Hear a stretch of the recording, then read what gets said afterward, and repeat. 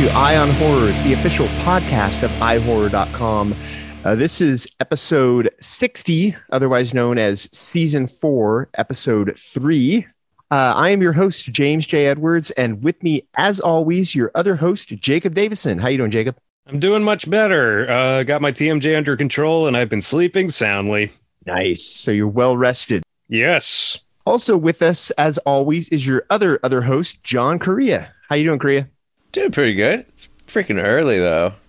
Why do we do this to ourselves? On a Sunday, no less. Well, I'm glad you brought up the why we do this so early thing, because there's a reason this episode. Because we've got a couple of very special guests, and they are East Coast. So they're 3 hours in the future. And one of them, you are going to remember, she is a two-timer now, Kelly McNeely. Hey, Kelly, how you doing? I'm great. How you guys doing? Doing awesome. Very excited to be here. Again, this is thrilling. Yes. Yeah. You joined Waylon Jordan as a multi-guester. Well, I'm honored. And also with us is, I am going to butcher this name, and you're going to have to pick up the save. Brianna Speldener? How do you say Close, very close. Bree Spieldiner, like spill your dinner. And hello, it's nice to be here as well, even though you just disgraced me in front of the whole nation. And, you know, I could have checked that before and gotten that pronunciation, but I didn't. Anyway, Kelly and Bree, they have a podcast on I guess it's the iHorror Podcast Network now. Well, now it is. There are two. Yeah, we have more than one, so now we are a network. And their podcast is called Murmurs from the Morgue. And their first episode just dropped, like a week or so ago.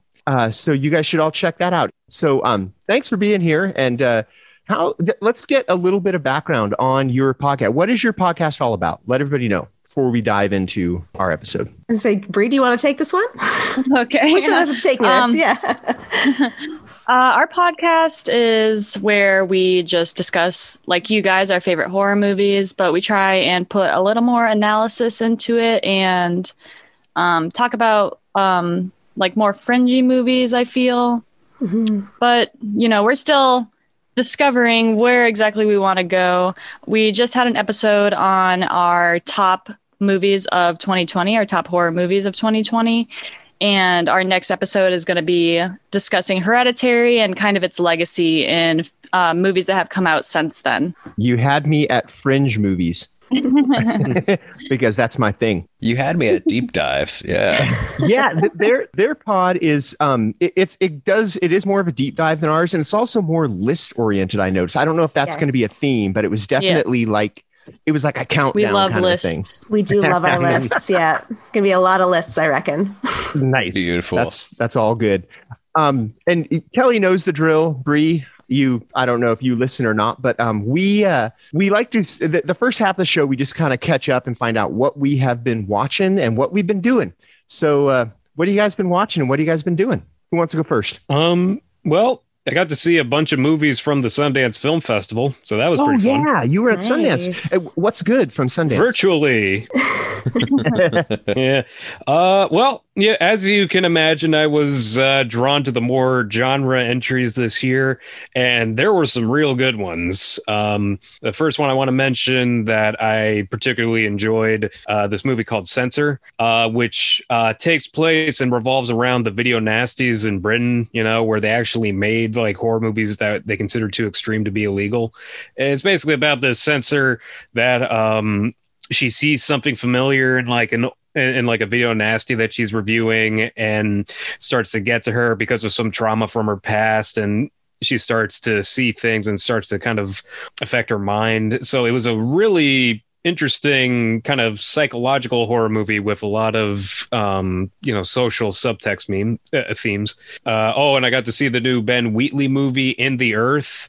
Ooh, how was that? Oh, it was interesting because I kind of compare it to Dario Argento's Phenomena in that it's kind of an encapsulation of his work because it has some folk horror in it, slasher elements, very dark comedy, isolation horror. It's a very good blend, and it's very interesting because he did shoot it during the pandemic, and there's kind of an element to it. Again, it's best to go in as blind as possible, but there's definitely some interesting elements like that. And the big one, I saw Sion Sono's collaboration with Nicolas Cage, Prisoners of the Ghostland. Yes, how was it? How was that? Weird as fuck, but that's why I loved it. It's kind of Escape from New York meets The Road Warrior, because it's like pseudo post-apocalyptic, and Bill Moseley plays this evil dictator named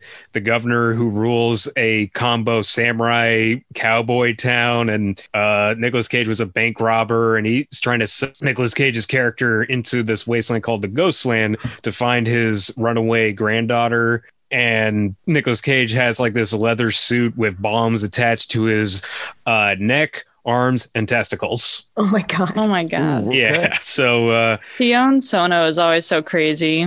oh, he doesn't slow down either. No, Like he only doesn't. just had a movie come out on Netflix, The Forest of Love, like last year, I think. So Yeah, I forget how many they said, but I think this might have been like his 50th movie. Like he's made a lot of movies. Oh my god, that's crazy. Yeah, it's kind of like Takashi Miike in that he just like pumps out at least once a year. So it just I think he actually had a heart attack 2 years ago, and he just immediately just continued filming. Yeah, no, actually, there was an intro by him, and he talked about that and said, like, Nicolas Cage actually suggested they shoot the movie in Japan so that it'd be easier on him after his heart attack. Did they? Yeah.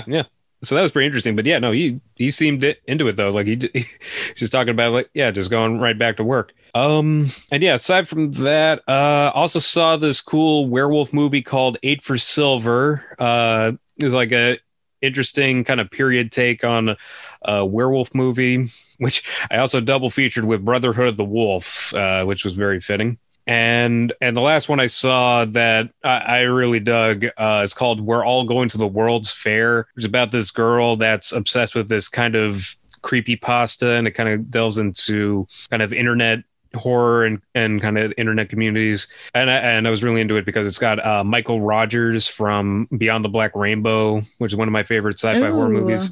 So I didn't know exactly where it was going, but it was always interesting. I love creepypasta movies. Yeah. I have been kind of stepping back from movies after having watched so many of them the last few months, but I've been concentrating on series. And a couple things.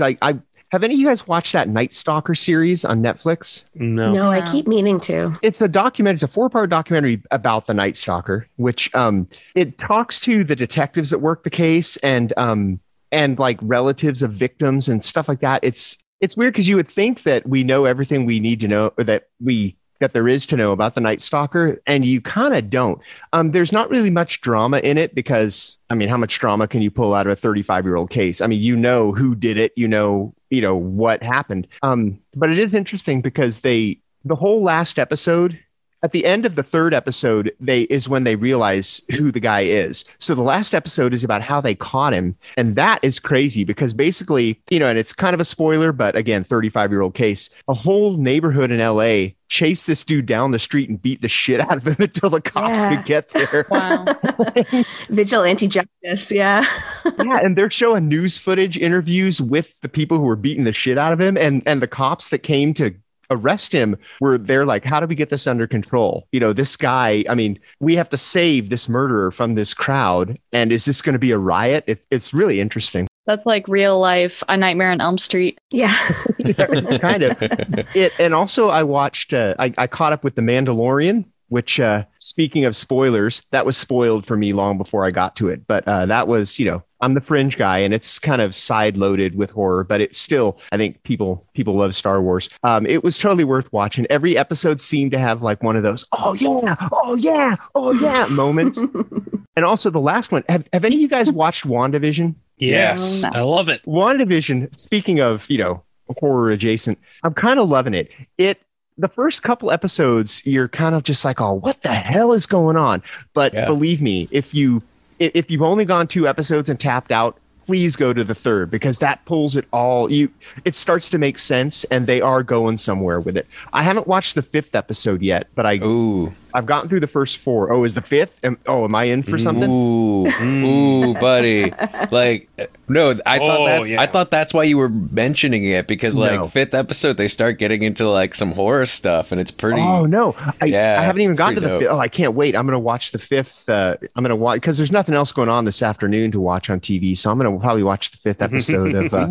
We're recording this on Super Bowl Sunday, so you know that's how you get the joke. Well, might I give a suggestion of what else to watch then? Because I found a little weird gem. Because I love watching documentaries about specific genre. So I have a lot of like the Not Quite Hollywood, the documentary about Ozploitation, and I have like one about Italian knockoffs of The Exorcist that came with the Beyond the Door set from Arrow Video. So I have a lot of these documentaries, and every time I watch one of them, I always end up blowing like $150 trying to hunt down these movies that they mention in them, because I'm like, oh, that movie sounds cool.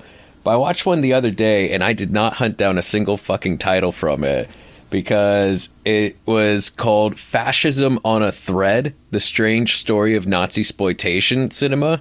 It's on Tubi. It was a documentary that came out last year, and that was enough for me, because Nazi-Sploitation, like, I've seen Ilsa, I've seen a few others, Love Camp 77, but like that genre never really did anything for me. But it was interesting to see like why these movies came to be, why like it would definitely be an interesting genre to view objectively. Right, but to actually like watch the movie, like they're talking about like a lot of the stuff that goes on, and it's like, that's just not my cup of tea. I'm sorry. And they discuss like that weird dynamic of like, okay, so these are for the most part movies that just show a lot of extreme torture and sex and stuff. Why did it have to be Nazis? Was it something that has to do with like just like showing how bad Nazis were, or was it just adding like another thing to it? It was an interesting dive into it. But yeah, that was like the first time I watched a doc about genre that made me not want to buy anymore. I was like, I think I got my fill of all those movies with that. Yeah, you're set there. Kelly and Bree, what have you guys been watching? Kelly, you want to go first? Sure. So I watched recently, I for Sundance, I did get a invitation to watch Judas and the Black Messiah, which is not genre, but was very good. And then I know that you guys recently watched Saint Maud, and I had seen that like back in 2019 at TIFF when it first came out, and it's been I've been waiting so long to see it again. So I good, did right? rewatch that. Oh my God, it's so heavy. I It's still so have good. not seen it, unfortunately. Oh, girl, So you got to watch good. it. It's so I so know, good. I know. I'm still waiting on my Blu-ray to come in. Like, Yes. I wish I had I tracking. saw it at the drive-in last week. Nice. That would be a very interesting drive-in experience, I think. Yeah. Yeah. There was one particular scare where I jumped in my seat and nearly hit my head on the roof of my car. I think I know what scene you're talking about too. Yeah, I think so. You probably do. Yeah. And then I also watched Seder because I've got an interview coming up with the director on Monday, which is like such a cool movie, knowing that the director, the writer, he produced it, he wrote it, he built the cabin, he did the cinematography, he did the score for it, he did like everything for this movie. It's such a deeply personal project. And it's all like his actual grandmother is in the movie, like before she passed away, telling her true stories of like this demon that they think was hunting the family. And it's like this long story of like, just it's so intense and so like it's such a slow burn, but it's really good knowing the backstory behind it, that it's such a deeply personal tale. So I'm really Is it a excited to talk to documentary? him. No, it's a fiction film. Okay. But basically what he did is he had this story within his family of like his mother and his grandmother, and I think his great grandmother were all convinced that there was this demon named Seder that was like involved in their lives, or that was after them or chasing after them. And so he basically took this family mental trauma and turned it into a fictionalized film. So he has stories with the grandmother that's like actually got her journal writings talking about her experiences and things like that. It has interviews with her talking about her experiences, but it's also presented as like a fictionalized format with these two brothers that are trying to figure out what's going on. So it's such a good slow burn. It's really heavy, but I'm very excited to talk to the director about that one, learn a little bit more about it, because again, it's so like deeply personal to him. Hell yeah, that sounds awesome. I'm looking forward to that interview. It was very cool. It's also just like visually, it's a gorgeous film. It's so dark and so broody and really, really cool. I think you guys will like it. Awesome. I have really not been watching a lot of horror movies, unfortunately, just because it's the beginning of the year. I'm taking a little bit of a break after 2020. But recently I saw not really a horror movie, but the new Studio Ghibli film that came out, Earwig and the Witch. Oh. So it has witches in it, so slightly horror. But what I do have to say is that it was probably the worst kids movie I've ever seen, so I cannot recommend it. Ooh. Not recommend it in general, or not recommend it to kids? Oh, no one should Really? watch It this was movie. bad? Unfortunately, Oh, no. it was so bad, and it sucks because I've liked literally every other Studio Ghibli film, but it was the first one they did in 3D animation, and it just looked so bad, and the plot was also terrible. So Yikes. yeah, can't even recommend it to kids, unfortunately. Oh no. That is unfortunate. Yeah. And then other than that, I also, on the more fringe side, I've just been getting into James Spader movies. And so I watched Crash, David Cronenberg's Crash, of course. Yes. Nice. Secretary, Sex, Lies, and Videotapes. Ooh, what have you seen? So- The New Kids? New Kids? Yeah, The New Kids. No. Yeah. It's have not. it's from Sean Cunningham. Friday. I think it was the one he did after Friday the 13th. Yeah. But James Spader is in it, and it's a young James Spader, and he just plays the most evil son of a bitch. I will definitely be checking it out then. Oh yeah, Lori Loughlin is in it too. Like yeah. decades dang. before she went to jail for bribing her kid into college. But around the time she made Rad, so she was on Yeah. at True, that time. true. But yeah, New Kids. There is a scene where I think it's James Spader or one of his goons. One of them shoots a dog, and Oh. it is just like terrifyingly, like for a split moment, I was like, did they actually? Because it looked too like the reaction and stuff was too on point and real. So yeah, that's the only heads up I'm going to give. But other than that, it's a yeah. You can never tell with pre 90s movies Yeah. if they're actually like hurting an animal. Well, I mean, I did just watch Cannibal Holocaust for the first Yeah, time, and I yeah. knew those scenes were coming, but like, damn, what a They go trap. in. Oh, so Yeah. bad. The more I think about it, I'm like, yeah, I can see like the merits of presenting it. There's no merit in that movie being made. I think that that there was no absolute reason for it to be made, but now that it is made, there is, and it That's is, interesting. Are we about to start a discussion on Cannibal Holocaust? it's a trashy Because I'll movie. defend it if I have to. I mean, I'm not going to defend that movie at all. Other but than the like, animal cruelty, that's definitely not defendable. I did like Grindhouse Release did a really good job of putting a disclaimer, and they had the two versions. One, they had an animal cruelty free version, and then an uncut. So I watched the uncut, and then they had a disclaimer saying, "Hey, they did this, but we do not condone this behavior. We are super against this. We're showing it as is because we believe in free speech, or but yada yada, all that fun jazz." I thought that was cool. Like putting a little context beforehand, having that little disclaimer. It doesn't alleviate anybody, but from that. But I like it when places go like, yeah, this exists, and we're showing it, but that doesn't mean we think it's a good idea. We want to put some context into this. Yeah, I think Shudder did the same thing where they had like a Yeah, they little did. warning Yeah. before. Yeah. And didn't Joe Bob show the animal cruelty free version? Yeah. Yeah. I think that he didn't show the animal cruelty free version, but he did upload a show where it was just him speaking and it wasn't Oh. attached to the movie. So you could skip it if you wanted. Yeah. Right. I guess when they were filming that, one of the actors, it was just so contentious and far out. One of the actors thought they were going to kill him. He thought that the whole thing was a ruse to murder him. So he started carrying his passport and all of his money with him, and he Oh was my going to God. escape the first chance he got. Just because the director and the crew were just so crazy, Yeah. and that was the original Blair Witch Project. The director didn't let the actors do press for it until he got dragged into court on murder charges. Then he's like, okay, I'm gonna have to bring my actors in to defend Yeah. me. Yeah. They're still alive. Yeah, they're still alive. Which is one of the prime examples. Like, I also watched End of Watch the other day, and I had similar issues. No way can you convince me that that's found footage, because with Cannibal Holocaust, where the fuck was the sound guy?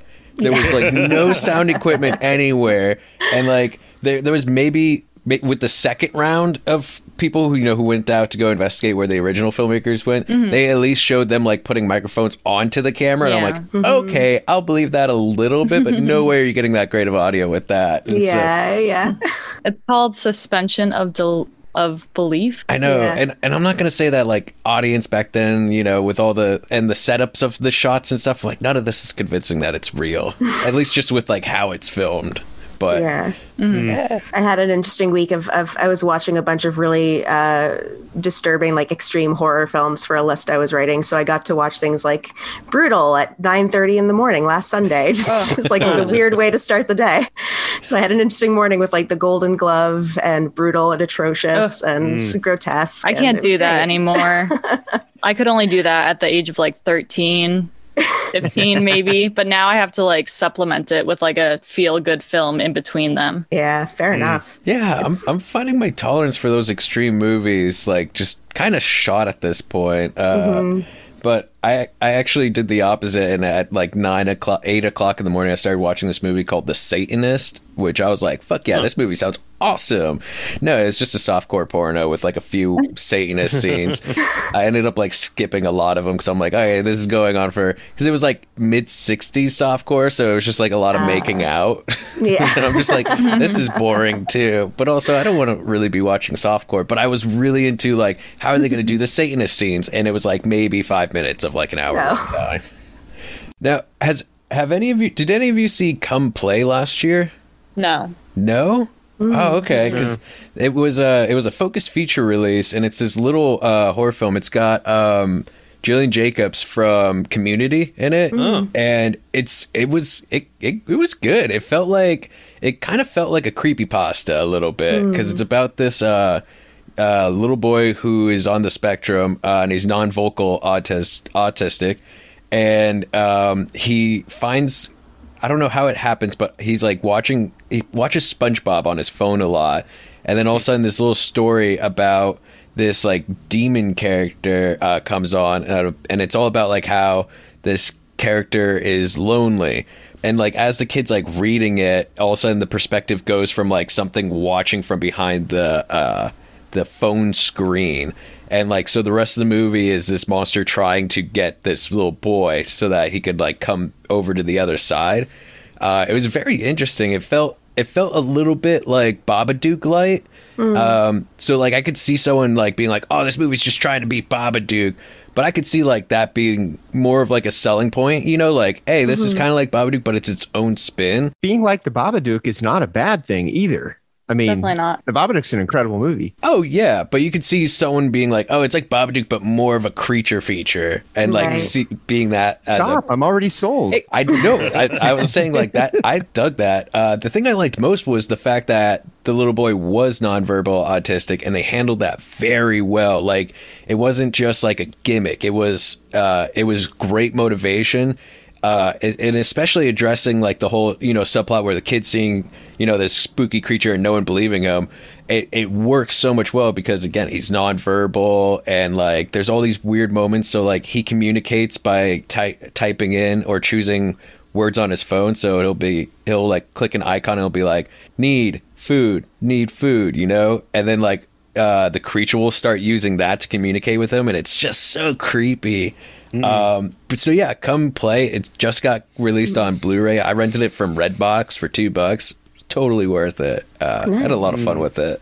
It kind of sounds to me like the ElsaGate scandal that was happening on YouTube a few years ago, if you guys are familiar, which is basically that because kids are a lot more based on like watching things on their phones nowadays, a lot of like weird people kind of took advantage of that and made weird videos on YouTube that are kind of like geared towards children. And so like a bunch of parents would find their kids watching these bizarre videos. So it kind of sounds like that is maybe what it is. Yeah, it seemed like it took some inspiration from that or the Momo thing that was going on in the Momo videos. Hey, Korea, what do you think of Momo? Momo's stupid. It was 2019's Satanic Panic. I don't Yeah. want to get you started on it. I'm pushing your buttons now. Oh yeah, we did have an episode about that. Yeah. Yeah. I forgot about Momo until I watched Come Play, and then I was like, oh yeah, this is a lot. Yeah, those internet things are so interesting. There's some like legitimately really creepy stuff with that, where it'll be like a video where it's like shoddily made CG stuff of like Pixar and Marvel characters put together, and then there's just like really creepy messages that like adults are putting into them, and it's just like, ugh. Yeah. That's so sinister. Yeah. I saw a list. It sounds interesting. Let's move on to our topic, which our topic this week, because this is a crossover episode Yeah. with Murmurs from the Morgue, we're going to talk about crossover movies. Yeah. And of course, mainly horror crossovers, but I'm sure that, there's enough fringe in this episode that we're going to go to sci-fi and whatever as well.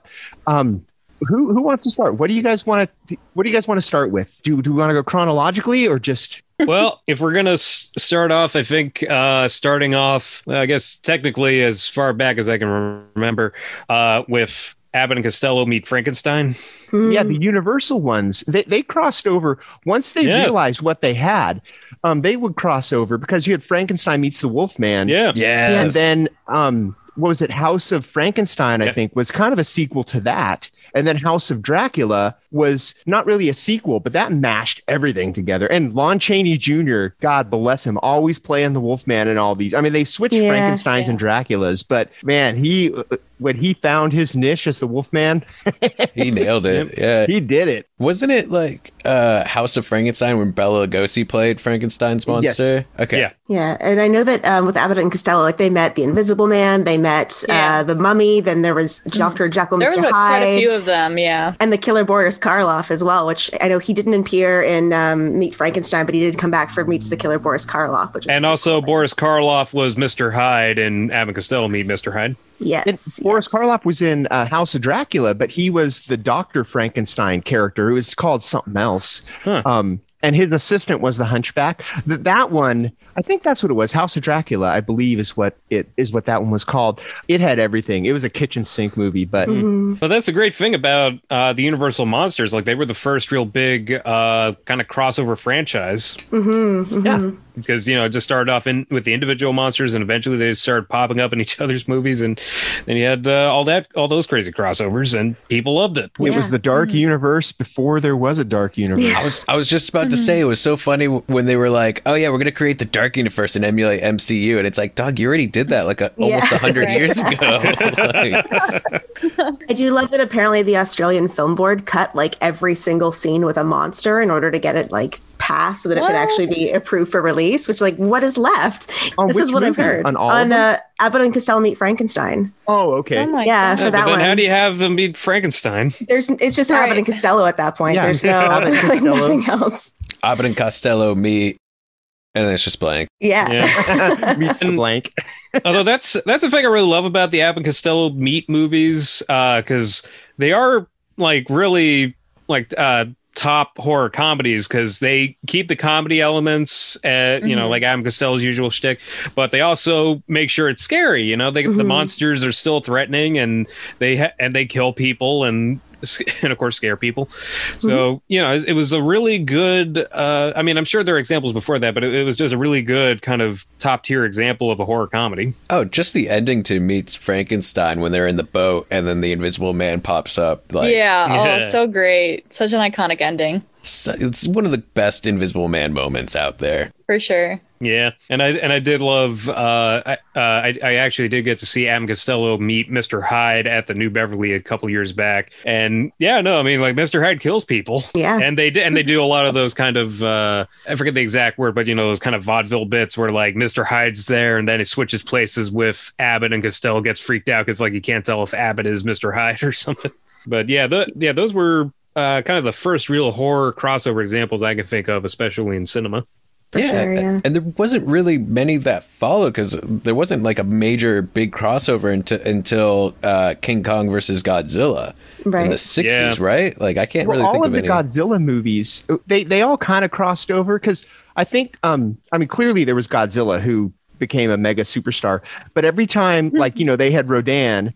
And when his Mothra. movie took off, they're like, let's put him in a Godzilla movie. And then there was Mothra. Let's put her in a Godzilla movie. So the Godzilla, the Toho universe was definitely a universe that for sure. The monsters definitely starred in their own. It was kind of like the Marvel universe. I've actually made that comparison before, the Toho universe to the Marvel universe, because you've got different tiers of the monsters, but Toho, that was all about crossovers. Once a monster proved itself with its own movie, they stuck it in a Godzilla movie. And then Godzilla actually went into a couple of their TV shows too. I don't know if he ever made it to an Ultraman series, but I know he was in like a few other ones. But yeah, King Kong versus Godzilla was the first time they took a property that wasn't theirs and brought it in. But that was because at the time King Kong was far more popular than Godzilla was.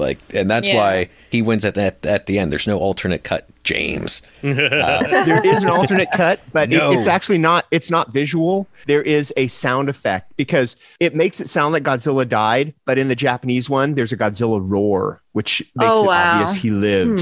So you're right. There is no scene of Godzilla coming up, living. But the Japanese cut had a sound effect added so that Japanese audiences weren't like, what? The American killed our national hero? Right. What would you say is more popular now? Godzilla or King Kong? I think Godzilla is. Oh, Godzilla, definitely. Yeah. Which, by the way, did you guys see the trailer for Shin Ultraman? Yeah. Oh, I'm stoked for that. The guys who made Shin Godzilla are doing the same thing with Ultraman, and I cannot be more excited and hyped because not only are they doing like a gritty take on it, where that's going to be all about like the bureaucracy of like these giant things happening, but they changed almost nothing about the looks of him. So Ultraman still looks kind of cheesy. His monsters look kind of cheesy, but it's going to be updated and gritty. Oh, I can't wait. Last time we recorded, in the middle of recording, the trailer for Godzilla vs. Kong dropped. Yeah. And so we haven't talked about it yet. It is amazing. Godzilla kills a flying serpent by swinging another flying serpent at it. Mm-hmm. 2 dead flying serpents, no murder weapon. It's economical. And speaking of weapons, Kong has an axe. A battle axe. Yes. Love it. I really hope I get the chance to see that in IMAX. Yeah. Yeah. Oh yeah, for sure. I honestly like those types of movies. It's on like barely even worth it if you're not watching it on like the biggest screen possible with like surround sound. Absolutely. Still gonna watch it at home a bunch of times. That's no contest. And I'm going to see it at the drive-in. Yep. Probably gonna try to see it at drive-in first. There's about 6 feet between 4DX theaters because they need all the mechanics of moving it up and down. So yeah. Jeez. That's the only way you can get me in a theater right now is a 4DX showing of Magic Mike XXL. Feel the sweat. Yeah. Did you listen to our last episode, Kelly? I did. Obsessed with 4DX sweat. I just want Joe Manganiello to sweat on me. I love it. What's so wrong with that? Who doesn't? Well, this isn't like an outright example, but the Legend of the Seven Gold Vampires kind of counts because it's not exactly a monster crossover, but it's kind of a mythology crossover because, so at the time it was the 70s and the two big movie genres or subgenres were vampire movies and kung fu movies. So Hammer and the Shaw brothers got together and like, hey, let's make a kung fu vampire movie. And they did, and it was awesome. Because you got Peter Cushing in China, and he teams up with these martial artists to fight these Chinese vampires that have been resurrected by Dracula, and it just delivers. You got vampires that know kung fu, you got vampire hunters who know kung fu, you got Peter Cushing with like his like vampire hunting weapons, fighting all these other vampires. So it was an interesting kind of, it was like a studio crossover because, had both studios working together with actors and stuff like that. And it's like really one of a kind. Yeah. Cultural crossovers when it comes to horror movies are always so interesting. Another one that I can think of right now is A Girl Walks Home Alone at Night, which is like vampires and westerns and in Iran, but it's actually California and also black and white. Yeah, so, yeah. Vampires are so versatile. It's true. I think when people think crossovers these days, there are two franchises that come to mind, or two mixed franchises. And one of them is Alien versus Predator. Yep. Mm-hmm. Even though they only made 2 Alien versus Predator movies, but that joined now there are 6 Alien movies and 4 Predator movies. Mm-hmm. Yeah. So the franchise together, you've got 12 movies. Well, apparently the brother Strauss that did Alien versus Predator Requiem, they had an idea to do a third one, but after it did so poorly, they're like, oh, let's not do that. Yeah. And they just sort of squashed that idea. It kind of killed the franchise. Does anybody else, when they see one of those Disney annual pass stickers on the back of a car, just immediately think AVP because it's an A and a P with the Mickey ears between? I'm always like, AVP, yeah, let's do it. Oh, God. Well, and that's the other thing too, that like that franchise was ruined for years, even before the movies, because like Dark Horse made Alien versus Predator comics like every year since like 1990 or something. 89, I think. Yeah. And the 90s, they had great video games of AVP too. Oh yeah, the Konami Alien versus Predator game. I love that. Yeah. So like those, and like, you know, that first one's actually kind of solid. Like the first AVP, I rewatched that recently. Yeah, the fact that he did like that as well as Resident Evil and like Soldier and Event Horizon and Mortal Kombat, like what a career that has been. Right. At first. I would love to see a crossover of all of his movies alone. God. Alien versus Predator versus Resident Evil, versus Event Horizon. I want to see all of Paul W.S. Anderson's movies crossover with Paul Thomas Anderson's movies. Oh yeah, that's a great one. Oh man, I don't even know how that's gonna work. Could you just imagine just Mortal Kombat done a la like The Master, you know? Yes. You just have Luke, like, I don't know, Sub-Zero on the beach, you know, with like a sand mermaid. Let's move to the other big crossover that had people excited. Freddy versus Jason. Now that's how you do a crossover. Speaking of joining 2 storied franchises, and this is another one that people were clamoring for. And I think there were even 3 or 4 different scripts written for it. Oh, there were way more than that. One. Oh, more. Yeah. There was a whole book written about like the development of trying to make Freddy versus Jason. I think it was called Slash of the Titans. And I don't know how many exactly, but there must have been at least several scripts or pitches or attempts like across a whole spectrum of writers and directors. So like it took a lot of time and effort to actually get it off the ground. I was gonna say they initially had the idea like in 1987 they wanted to make it, but then they just neither could agree on a storyline, so they didn't do anything with it between I think Paramount and New Line, and then they also wanted to have the rights to each other's characters so they could each control it, and that didn't really go anywhere. And I think in 1997 Rob Bottin was originally like set to direct it, of the Thing like special effects fame Rob Bottin. And Jason Goes to Hell had that big lead into it because remember at the end like Freddy's glove comes up, takes the mask. Yeah, there was no way they could not make that movie after the end of Jason Goes to Hell. I mean, that was throwing the gauntlet down. They're like, oh, okay, we can't do anything with either of these characters until we cross them over. Yeah, exactly. They did sneak in Jason X before and New Nightmare, so they snuck in a couple, but it definitely like, and you know, one of the interesting things that I always loved about Freddy vs. Jason, well, not interesting, is the blatant J ripoff from the View Askew movies. Oh yeah, that whole thing. And that was because I think Miramax was also involved with because the New Line and all that with and they were trying to push a Jay and Silent Bob to be like the next Abbott and Costello, and so they were going to have them meet Hellraiser.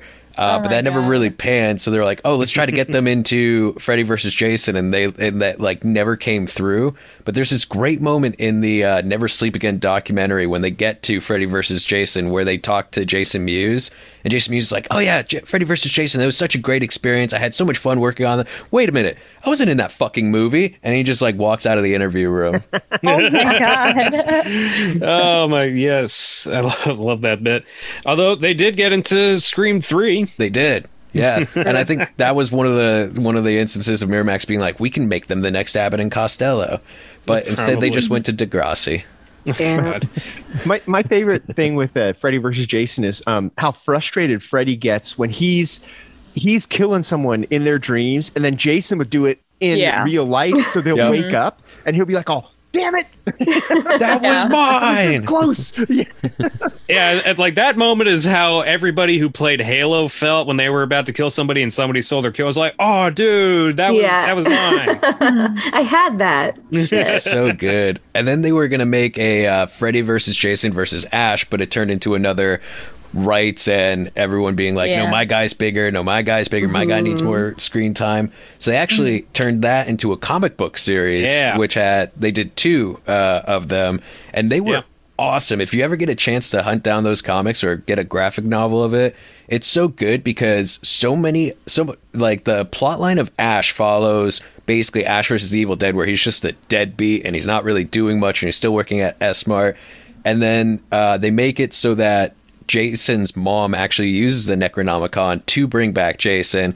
So it kind of makes sense. Like, oh, that's why he went from a child to that, because he's some form of a Deadite. Yeah, and they even allude to that in Jason Goes to Hell, because that also had the Necronomicon and like some other props. Kandarian dagger, or the Kandarian dagger, But the best part of the comics is because at that point, you know, Freddy and Jason had their big battle and their big fallout.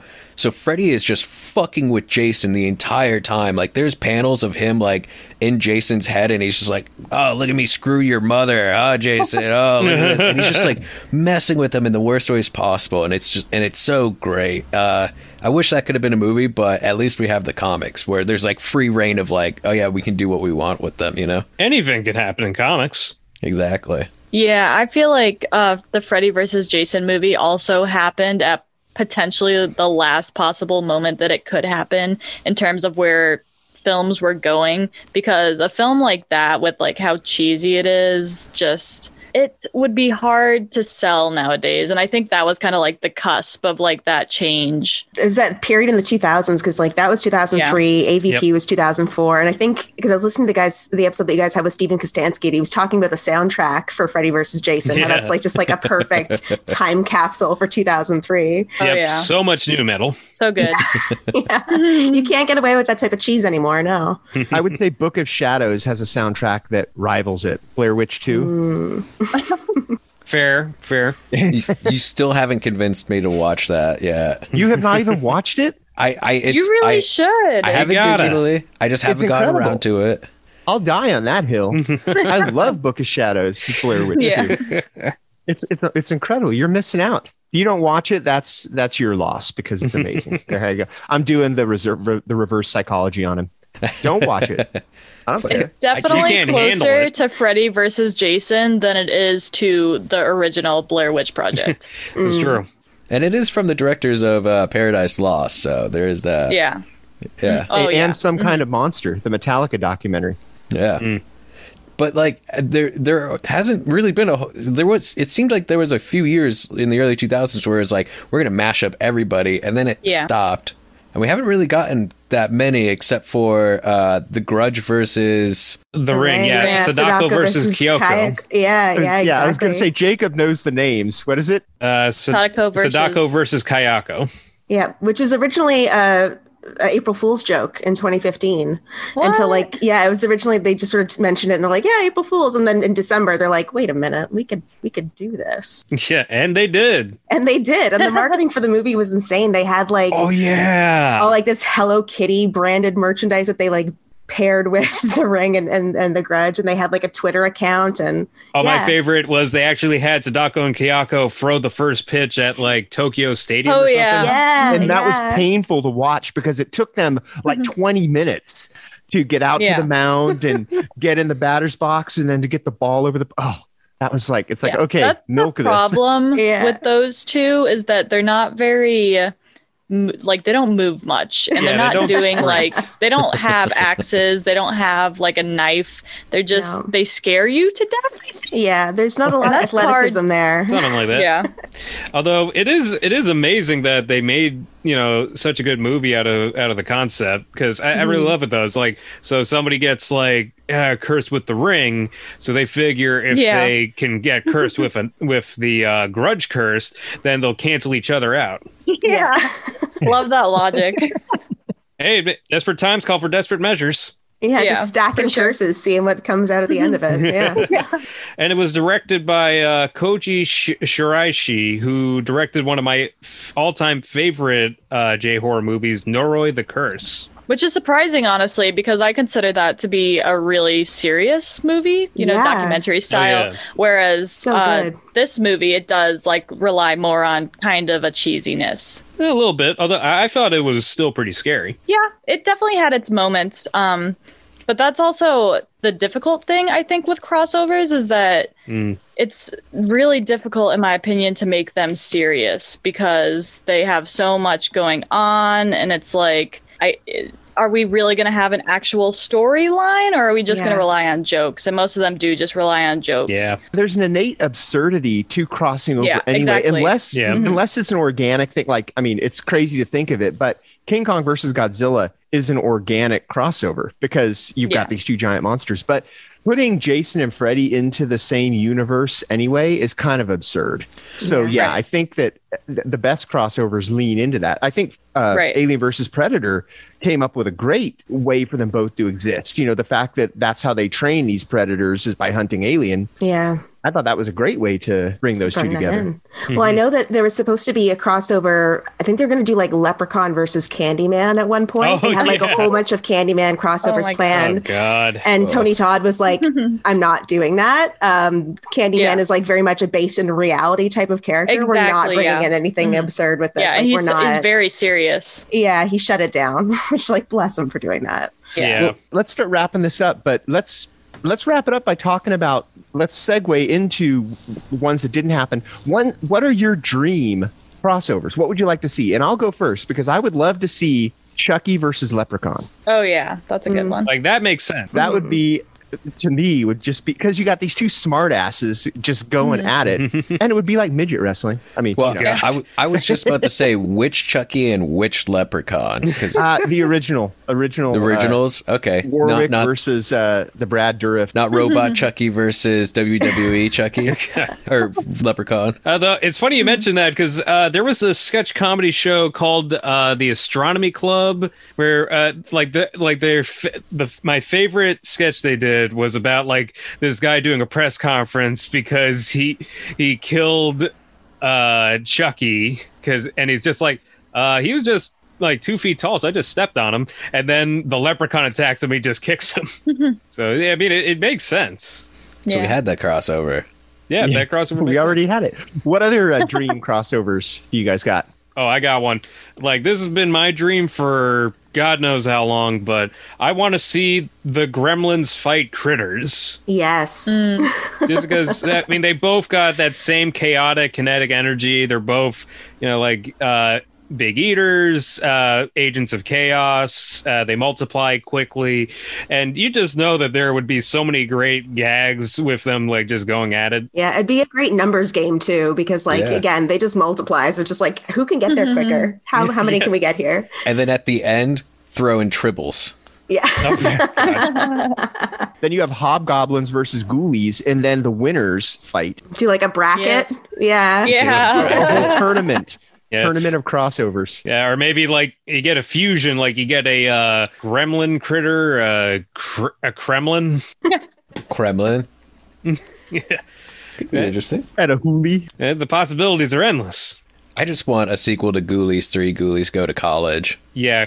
Ghoulies 4, Ghoulies go to grad school. Ah, there you go. There was a Ghoulies 4. Yeah, They went to but space, didn't nobody they? cares about it. Yeah, Was no one that cares about it. 2? Was it 2 or 4 that they went to space?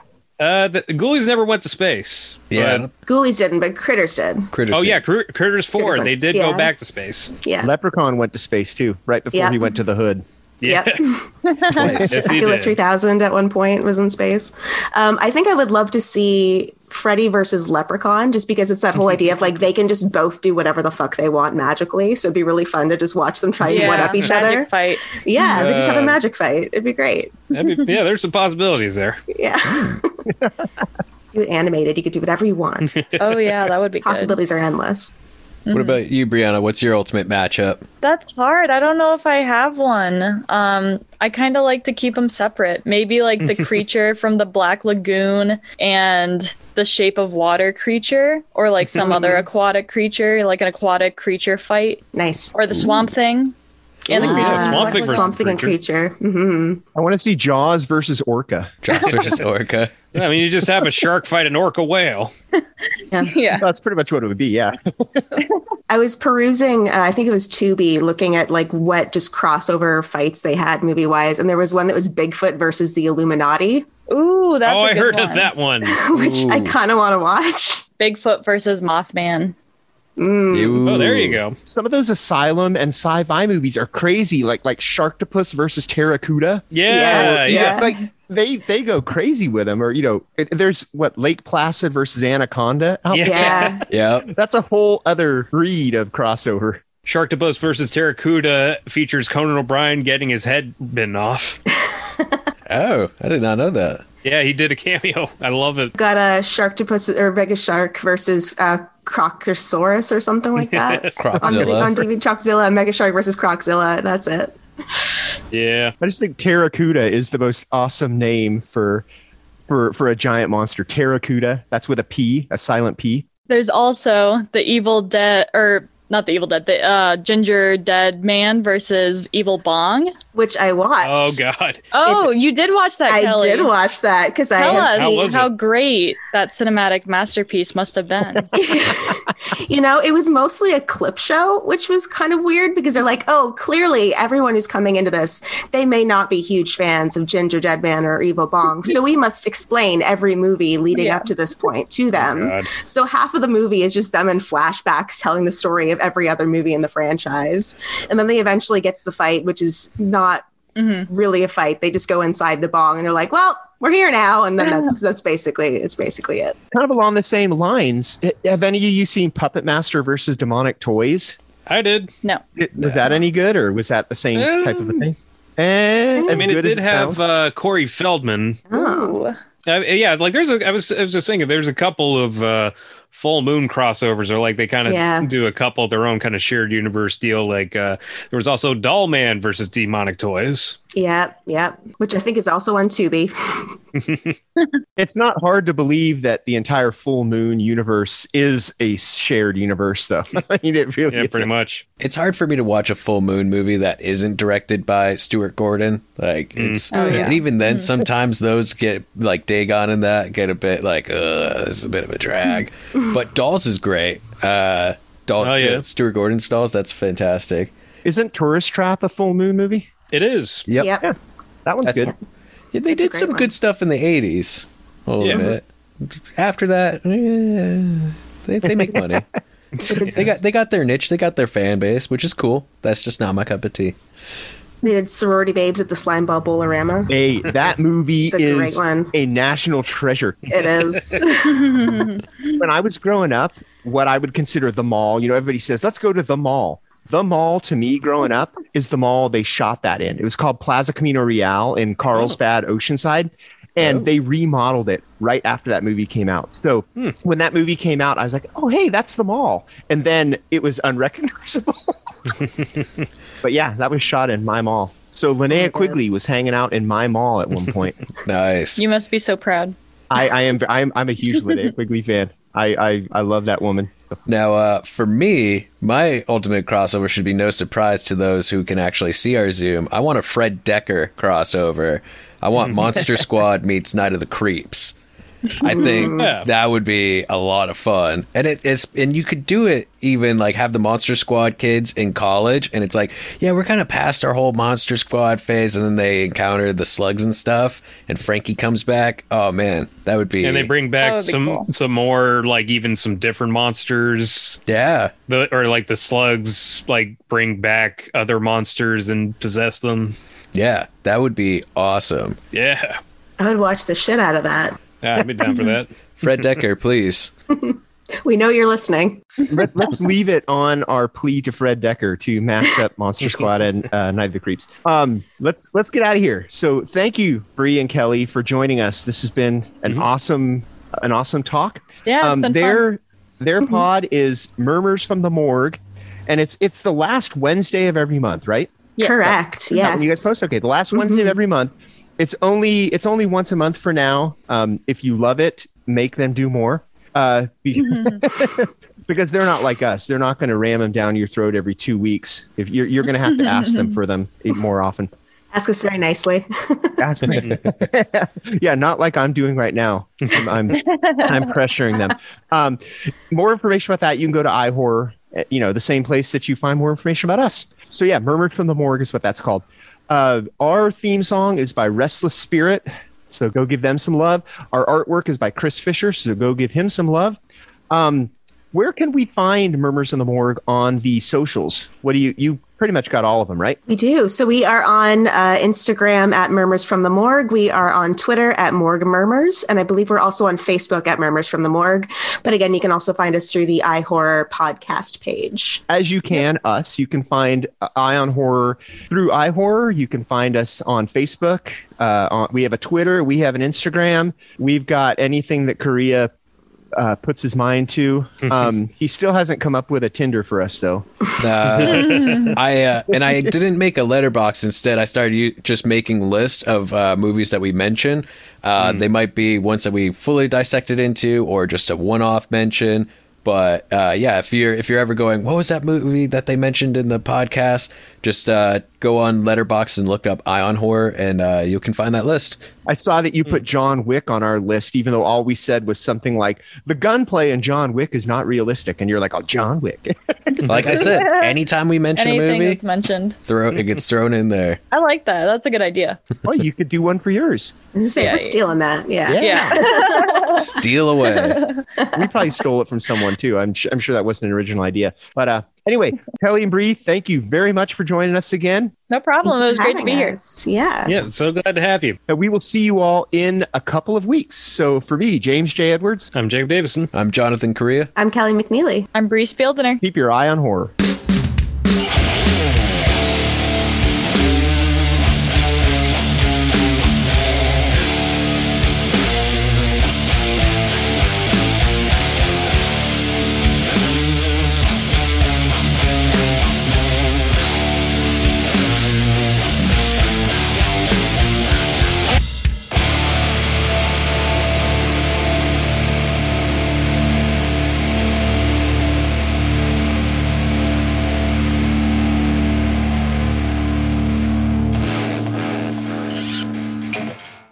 Okay, no one has responded to me trying to get rid of my bootleg Dawn of the Dead Blu-ray. So, again, I accidentally bought a bootleg of Dawn of the Dead. So if you want this movie for free, it's a complete rip-off of the old Anchor Bay. Just message us on any of our social medias, and I will send it to you free. Fuck, I'll even sign it for you if you want. I don't care. I just want this no longer in my possession. Not that it's cursed or anything. I just don't want it. So if you want a free movie, just message us if you're listening. Thank you. This is Korea. Yeah, have fun. Okay. Secret messages.